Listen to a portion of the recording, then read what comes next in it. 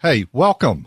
This is Winning at Life with Gregory Ricks. I'm your host, Gregory Ricks, a financial advisor here to answer your questions and help you win with your money. And I'm your co-host, James Parker. Today's episode is all about dividends. So that money that's sitting over there in your savings account getting nothing in interest, would that be better off in a dividend-paying stock? Do dividends have any effect on your Social Security benefits? Does it count as earned income or what? And find out how the taxes work on the dividends in your IRA. We've got some complimentary material on this topic waiting for you. Go to winningatlife.com/podcast22. This is episode 22, so winningatlife.com/podcast22. winningatlife.com/podcast22. Tom in Houma, you're on Winning at Life with Gregory Ricks. What can we do for you, Tom? Hey, I love your show. I had about $8,000 sitting in a regular bank savings account making 1/10%. And I thought to myself, that's stupid. I'm going to try to find someplace that I can get some more interest. So I looked online and I found a couple places, maybe 2%. So I finally thought of all my options and I finally decided to buy a blue chip dividend paying stock. So I bought a couple hundred shares of AT&T paying 6-point-something% dividend. And my theory was, okay, I want a blue chip stock that's not going to go broke. And then I looked at it and it was near the bottom of its 52-week range. So it doesn't have, hopefully, not a lot of downside, but who knows. And I got my first dividend payment the other day, which is worth about 10 years of what the bank was going to pay me. So for money that I don't need for 5 or 10 years, you see anything I'm overlooking by this plan? So how long ago did you buy the AT&T stock? Oh, about a month ago. Okay, so you're kind of hanging in there. Yeah. Where it is. Here's a concern I have for that company, and I'm not sure that company knows who it's supposed to be, or are they eventually getting out of the phone business? Because basically they became a media conglomerate recently, and they probably are the largest debt holding U.S. company out there. So that's a concern. You know, and I'm going, you know, I'm a fan of Ford. I like F-150 trucks. I have a Raptor. I bought Ford stock, but they immediately discontinued the dividend after I bought it. I know. And that's kind of getting to the example there of, and that's one that's been like, had a great percentage for years, but the stock is just not performing, and it may well be taken private to remold itself, and Ford will come back as a technology company and maybe looked at differently and might not even come back with the Ford name on it. But when you do this, it doesn't always mean this dividend's going to hold on, and you are taking risk. So even that blue chip dividend paying company, if it goes down 10%, well, there went a few years of your dividend when you're looking at that. Right. Now you're looking at it like, gosh, I'm going to be making out like a bandit compared to going to the banks. But one element you don't have at the banks is risk. Exactly. Here you have risk and it can go away. So that's something you have to make a decision on, is what's your pain threshold, what's your risk threshold, that even if it's paying dividends and it starts going the wrong way, I have a point where I'm done with it, because I don't want to give up 10, 15, 20% of value because it's paying a 6, 7, or 8% dividend. And what you also have to understand, if the stock starts behaving that way, you're like, gosh, this is great, I should buy more. It probably means there's a problem, is why that stock's going down, outside of where you're seeing the pandemic and what happened in March created great opportunity. But if we're having problems with the stock, and you go back, Ford's has problems. It also has it's one of the largest debt holding companies in the U.S. as well. But you go back and look at the history of GE, which everybody thought that company was just unbelievable forever, original Dow company, and then it got to where it did everything. Welch was unbelievable leader. Well, we all know the story. It's not that company anymore, and it's not paying that dividend. It does not have that leadership. It's basically a big mess. I worry about AT&T and their identity and where that's going, because it looks like it's following that path to me of GE. And I'll tell you, that CEO that has ran it for the last several years, thank gosh, he stepped down.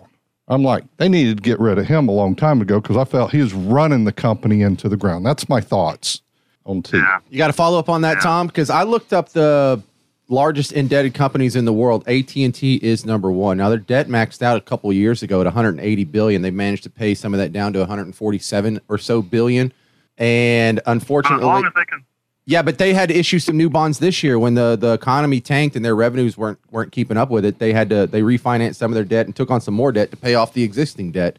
And that's not what you like to see. As long as they can service their debt, they should be okay, though, huh? Yeah, as long as they can do that. That's a big thing. It's just how much debt is too much. Remember another company, WorldCom, back in the day. You remember that one? And they thought this like, yeah, but on the front end of that, when you're looking at that, because we're all in a long distance world, we pay fees for long distance back then. The young people don't even know what that is, having a separate bill for long distance. Yeah, right. And that's just the way it had always been. And they're like, oh, we're getting to buy all this reoccurring revenue and stuff. Well, the one selling it had the insight that, yeah, this is going away. WorldCom thinks they're taking over a whole industry, and they keep capturing companies and think they're getting at a discount, and then all of a sudden they see revenues slipping away. We've got all this debt. How are we going to pay the bills? So they started cooking the books. They were basically raising more debt to pay the interest. It's like an internal Ponzi scheme. So the company went under. You see what I'm getting to on having a lot of debt? Be careful. I like and to monitor that. Internal Ponzi scheme. Yeah, that's exactly what it is. That's what it is. And I've just never heard it said like that. That was cool. Because you're supposed to be truthful about the books and the audits, and not hiding from the audits. And there's other companies that have done that. And, it's going to catch up with you, and you see some of these. Go ahead. Another company that I looked at that was a strong company, there might have been a dividend aristocrat. It paid around 6%, but they said they're doing everything possible to defend their dividend is Chevron. So yeah, a little bit of Chevron, but go look at their dividend and the oil situation, and the world might be moving away from oil. So. Yeah, some of these companies are paying out more in dividend than what their net revenue is at this time. So they're trying to defend it because they know what's going to happen. They go slash that dividend, stop that dividend. What do you think stock price is going to do? Everybody's going to bail. Yeah, and they're not making money or much money at this pricing level. And we see oil for a long time has hovered in that $41 range. Right. And, these electric cars aren't helping their cause either. Exactly. All right, then. Well, I appreciate the input. Thank you very much, Tom. Good luck to you, Tom. So the dividend chasing, though, I like where it started. He was just unhappy with the savings account. Now, what's a better alternative for someone who looks at their savings account? I get 1/10 of 1% interest. It's good for a portion, and we didn't get into how much money he has and what portion he put there, and is he overweighted. I like diversification. And you can use exchange-traded funds to get diversification in there. So in one sense, he might well be overweighted with AT&T by what he's doing. And then if it tanks because of all of a sudden news breaks, they're, reaching out to bondholders to renegotiate debt, it's going bad. And it's going bad fast. When that news hits, you're a little bit late getting away from it. But that if you've got a diversified portfolio, like in an exchange-traded fund, and that hit comes, or maybe the institutional managers saw that coming and they were reducing their load, there. So I would rather see diversification. And when I come back from the break, I'm going to give you another idea here of another alternative or two. Lenny from Mandeville, you're on Winning at Life. Yeah, I've got a question about Social Security. Both my wife and I are the same age. We'll be 68 this year. We're collecting Social Security. And her mother recently passed away, and she'll be getting an inheritance of Exxon stock that generates about, $13,000 to $15,000 a year in dividends. And she was just going to continue to collect that from Exxon. And she'll also be getting maybe $100,000 in cash.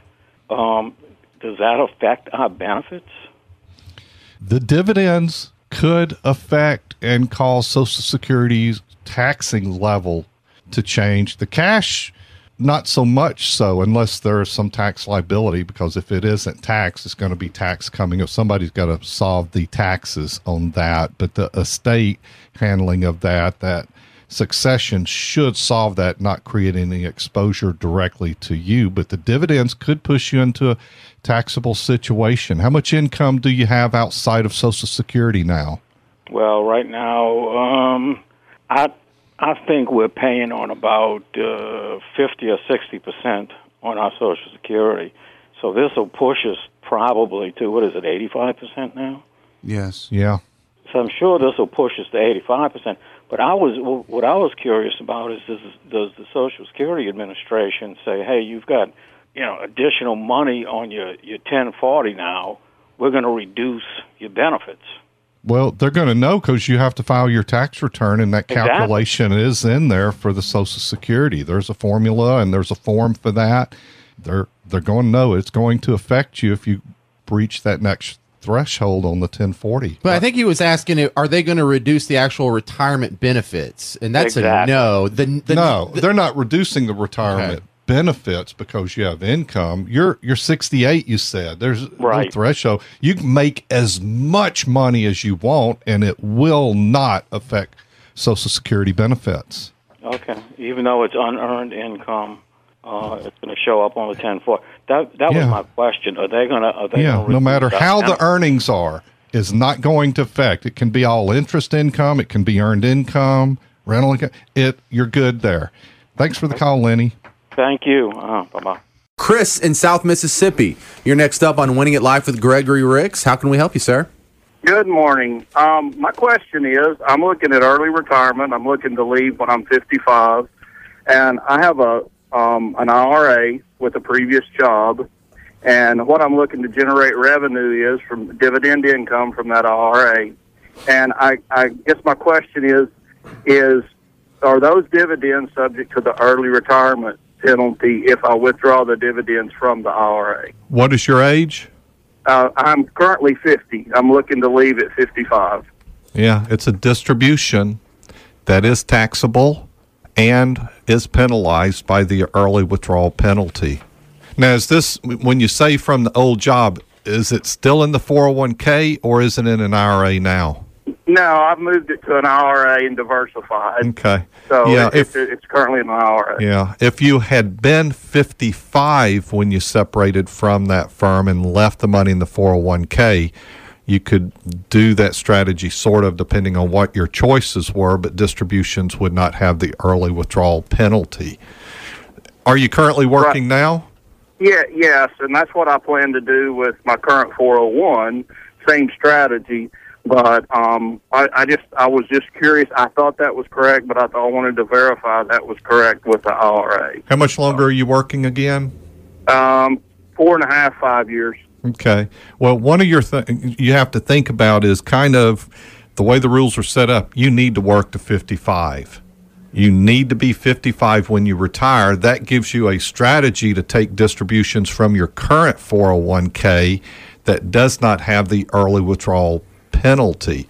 Otherwise, you're going to have to go the 72T route, which is complicated and easy to mess up to do the workaround and really limits you to what you can do because you have to take substantial equal payments. Right, and that's my plan. I mean, I plan to work till I'm 55, And that's the strategy I'm going to use and stay away from the 72T. I'm aware of the 72T. Okay, good. Like I said, I just wanted to verify the IRA dividends, and I thought I knew the answer, but I couldn't find the answer easily online. Okay, well, you came to the right place. Thanks for listening. Doesn't get much easier than a right. phone call. Well, real quick, though, does he need to be concerned about losing NUA opportunities if he takes a distribution? Because that Well, he's starts the already clock? rolled over that IRA, and then it's going to depend on the plan that he's at. Some plans will let you do a full rollover, or no, will only let you do a full rollover. Some will let you do partials, and some that let you do partials also will let you take income. So you have those workarounds, but there's more to go into to see that. But the core thing, he needs to stay there to 55. You don't pay Uncle Sam that extra money, and this takes planning. So, and he's already up on it. It sounds like he just had to verify something, but to know these rules, and he's doing a good job starting to plan for that event 5 years from now. All right, Chris, thanks. Thank you. All right, thanks for listening today. If you still have some questions on dividends, we have some more materials waiting for you. Some of the stuff we covered here and a little bit more. winningatlife.com/podcast22. winningatlife.com/podcast22. But I do have a day job that goes with that. I'm a financial advisor, money manager, IRA Sherpa, in a sense, help people with all these types of questions regarding the required minimum distributions, how to handle rollovers, how to set it up, how to grow it. Where are you on your financial path? Do you know where you're headed? How is it going to look when you get there? What is your risk number? My office number is 504-832-9200, or go to GregoryRicks.com. Thanks for hanging out today. We do this 6 days a week. Catch all of our episodes live and on podcast with winningatlife.com and the Winning at Life app. We are Winning at Life with Gregory Ricks. Investment advisory services offered only by duly registered individuals through AE Wealth Management, LLC. AE Wealth Management, Gregory Ricks & Associates, W.J. Blanchard Law, LLC, J. Heath & Company, and Mortgage Gumbo are not affiliated companies. Investing involves risk, including the potential loss of principal. Any references to protection, safety, or lifetime income generally refer to fixed insurance products, never securities or investments. Insurance guarantees are backed by the financial strength and claims-paying abilities of the issuing carrier. This radio show is intended for informational purposes only. It is not intended to be used as the sole basis for financial decisions, nor should it be construed as advice designed to meet the particular needs of an individual situation. Annuities are insurance contracts designed for retirement or other long-term needs. They provide guarantees of principal and credited interest subject to surrender charges. Annuity guarantees and protections are backed by the financial strength and claims-paying ability of the issuing insurer. Roth conversion is a taxable event and may have several tax-related consequences. Be sure to consult with a qualified tax advisor before making any decisions regarding your IRA.